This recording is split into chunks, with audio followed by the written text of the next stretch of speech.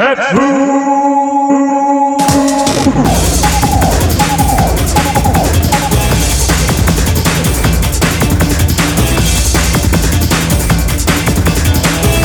Hello and welcome to another exciting episode of Pet Food Beta, Gamer Escapes podcast, bringing you the biscuit on all things Final Fantasy XI news, community, and more. I'm Vivi, and we're here with a different type of episode today. We recorded, Maroka and myself recorded an episode a few weeks ago, and we just weren't happy with it. There was a lot of, not really technical difficulties, but let's say noise pollution, and it was distracting, and we just didn't feel like it was a good episode to put out. So I'm here solo, and I just wanted to give an update on October's version update. So this will be a little shorter than usual, but a lot of good pieces of information on the most recent update, which came out October 7th. So new Wings of the Goddess quest, a Forbidden Reunion, was added, which enables Lillicet as a trust NPC and the ability for Summoner to get Atamos as a spell. The way Atamos works after you obtain him is you do not need Astral Flow up in order to cast it. You can just cast it. It's got a 30-second recast time, and you have to cast it on a mob, and it will remove a buff and then distribute that to party members or friendly playable characters. So, if you're in campaign or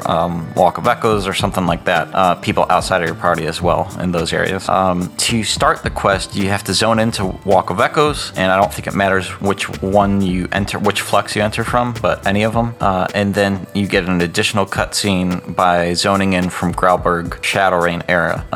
And so, yeah, that's it. Couple other pieces of info that were in the update: new Records of Eminence objectives, a couple of tweaks to Goblin Mystery Box, and then new harder mode battles for the avatars. Not all of the avatars, just the primary ones, which are Garuda, Ifrit, Leviathan, Titan, Shiva, and Ramu. These work a lot like the other harder mode battlefields, so you get merit points and then you spend them at the same NPCs you usually do. And the spoils are similar in that you get upgrade items for your artifact armor and your relics, and you also get basically like eye level 119 versions of the gear that they would drop normally. So that's pretty cool. Some job adjustments. Warriors, Berserk, and Defender have basically been boosted incrementally, starting at level 50 and going all the way to level 90.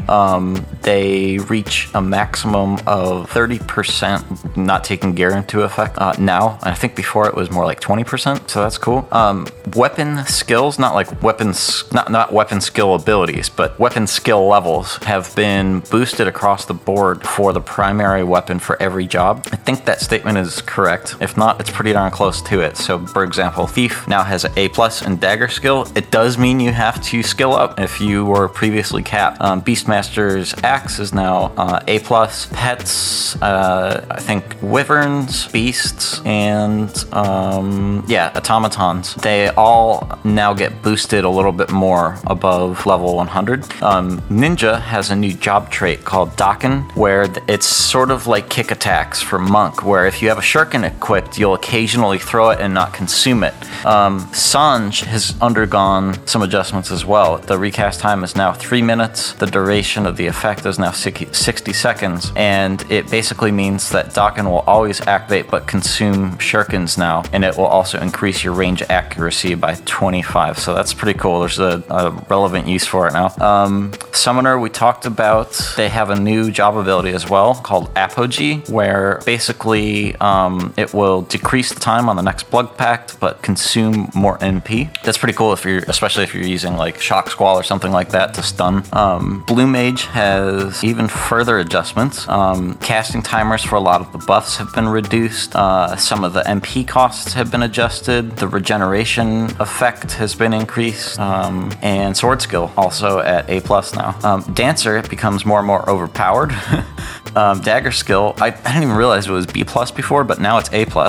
And there's so many tweaks that they made. I recommend checking out the show notes for all the details on them. I'm sorry, not the show notes, but the update notes. But some of the big items are that the recast timer for steps have been decreased from 15 to 5 seconds. So now if you're trying to do like job ability procs in Dynamis, if you're not subbing Dancer or going as Dancer, I don't know what you're doing with your life, but you're not playing the game right. Geomancer Closer also has a new ability called Entrust, which allows indie closure spells to be cast on party members now. So that's pretty cool. It's got a 10-minute recast, so it seems somewhat fair. I haven't had a chance to mess with that yet. Walk of Echoes has even gotten more streamlined. So now after you complete a walk, everybody's kicked out of the pool and back to the entrance, or the lobby rather. And there's one treasure chest there. You get your rewards, and then you can get another key item without having to zone back into Zarkabard. So that's nice. And they've also added a teleport crystal directly in front of the Flux and Zarkabard. So that's awesome. A couple other things have been tweaked. A lot of the encumbering attacks by slugs no longer removes players' equipment. Item levels, so that's a much welcome adjustment. There have been new synthesis recipes, adjustments to shurikens we won't get into, and then some system-related adjustments. So there's even more map icons added. Things you can teleport to have an icon. Cavernous maws have an icon. Place where it's difficult to tell if there's a staircase or similar vertical transit device now is called out on the map. And for new players, NPCs that offer tutorials for new players are also called out on the map. Now, we mentioned this when we recorded our version of the show that won't get released, but one of the things that's nice about this we felt was that the icons are added to the map and not a glowing icon over the person's head. One of the things that Moroku and I really like about Final Fantasy XI versus other MMOs out there is that the immersion is kept pretty well intact. There's not a whole lot of superfluous, I even said that word correctly, there's not a whole lot of extra items cluttering up the in-game experience. The UI is kept pretty minimal, even though it's old looking. There's not a whole lot of junk cluttering up your screen. It's a lot easier to forget that you're playing a game and just get kind of wrapped up in the experience. So I'm glad to see that they added those to the map and not to the in-game area itself. Some adjustments to Mog Garden to make it easier and faster to do your harvesting. And you can now remove augments from the capes by talking to the NPC in the library, where you can trade them in. So the capes that you would get augmented from Incursion, you can now use as part of those trades. A couple other minor system adjustments, but I think what's really interesting is some of the notes that have already come out for the next version update. So the next version update, which is scheduled to happen in November, which is now, probably in the next couple of weeks here, is that the Seekers of Adeline storyline will conclude. Very much looking forward to that. You can be assured that we will have a show very soon after that. I'm psyched to find out how it all ends up. But also, interestingly, a new system has been introduced called Ziz. If you've played Final Fantasy XIV, you're probably familiar with what a free company and a grand company is. Grand companies are basically factions for each of the city-states led by NPCs, and they have their own point. It's not all that different from Conquest, in 11. And then free companies are sort of like a link shell with their own chat channel and some other privileges. Anyway, Unity Concord seems a little bit like a mashup between those in some ways. Different NPCs will lead these, and they will all have their own chat channel, so you can work or whatever the faction that's led by Naja Salahim is, for example. I don't think it will be called the Sentinels. Maybe it will be. Who knows? But there's no links. There's no link shells involved. There's no link pearls. There's no sack holders. It's NPC led. When you sign up for one, you're just automatically in there. So I'm excited about the social aspect of that alone. It's also tied to records of eminence in certain ways, and it sounds like every conquest tally points will be totaled and certain perks will be made active. I have a feeling those will be in the form of some sort of boost or something like that. So really looking forward to checking that out. Also, link shell concierges will be added. These are going to be NPCs who apparently all wear goblin coys that link shell leaders can give pearls to for a small fee, like 500 gil or something. You can specify what kind of link shell that you have. If it's social, if it's endgame, hardcore, what language, roleplay, if anyone even does that in 11 anymore. And basically it's a way where link shell leaders or sack holders don't necessarily have to be online if they're openly recruiting, and people can just browse for the different types of link shells in-game and not through the wonderful forum beta link shell community website that exists.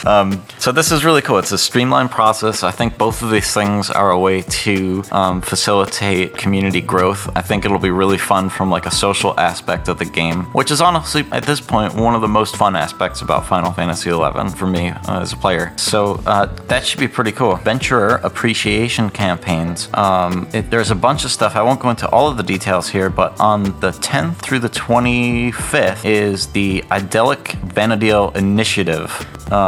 So that makes a return. The Active Adventure Appreciation campaign will be happening soon. I think that involves more Mogpels, and I think a discount campaign as well. So a lot of stuff coming up within the next week and a half or so, and some more job adjustments scheduled for the next update. So the next update should be a pretty significant one, and you can definitely expect a more normal episode here. There was just so much going on in my life and in Moroku's life, and we recorded this show a couple of weeks ago, and it just wasn't very good. And so we apologize that this one is a little different, but it is what it is. One other thing I wanted to mention, if you go to YouTube and look for that, Corvana, I believe is the user's name, has been capturing a lot of the cutscenes and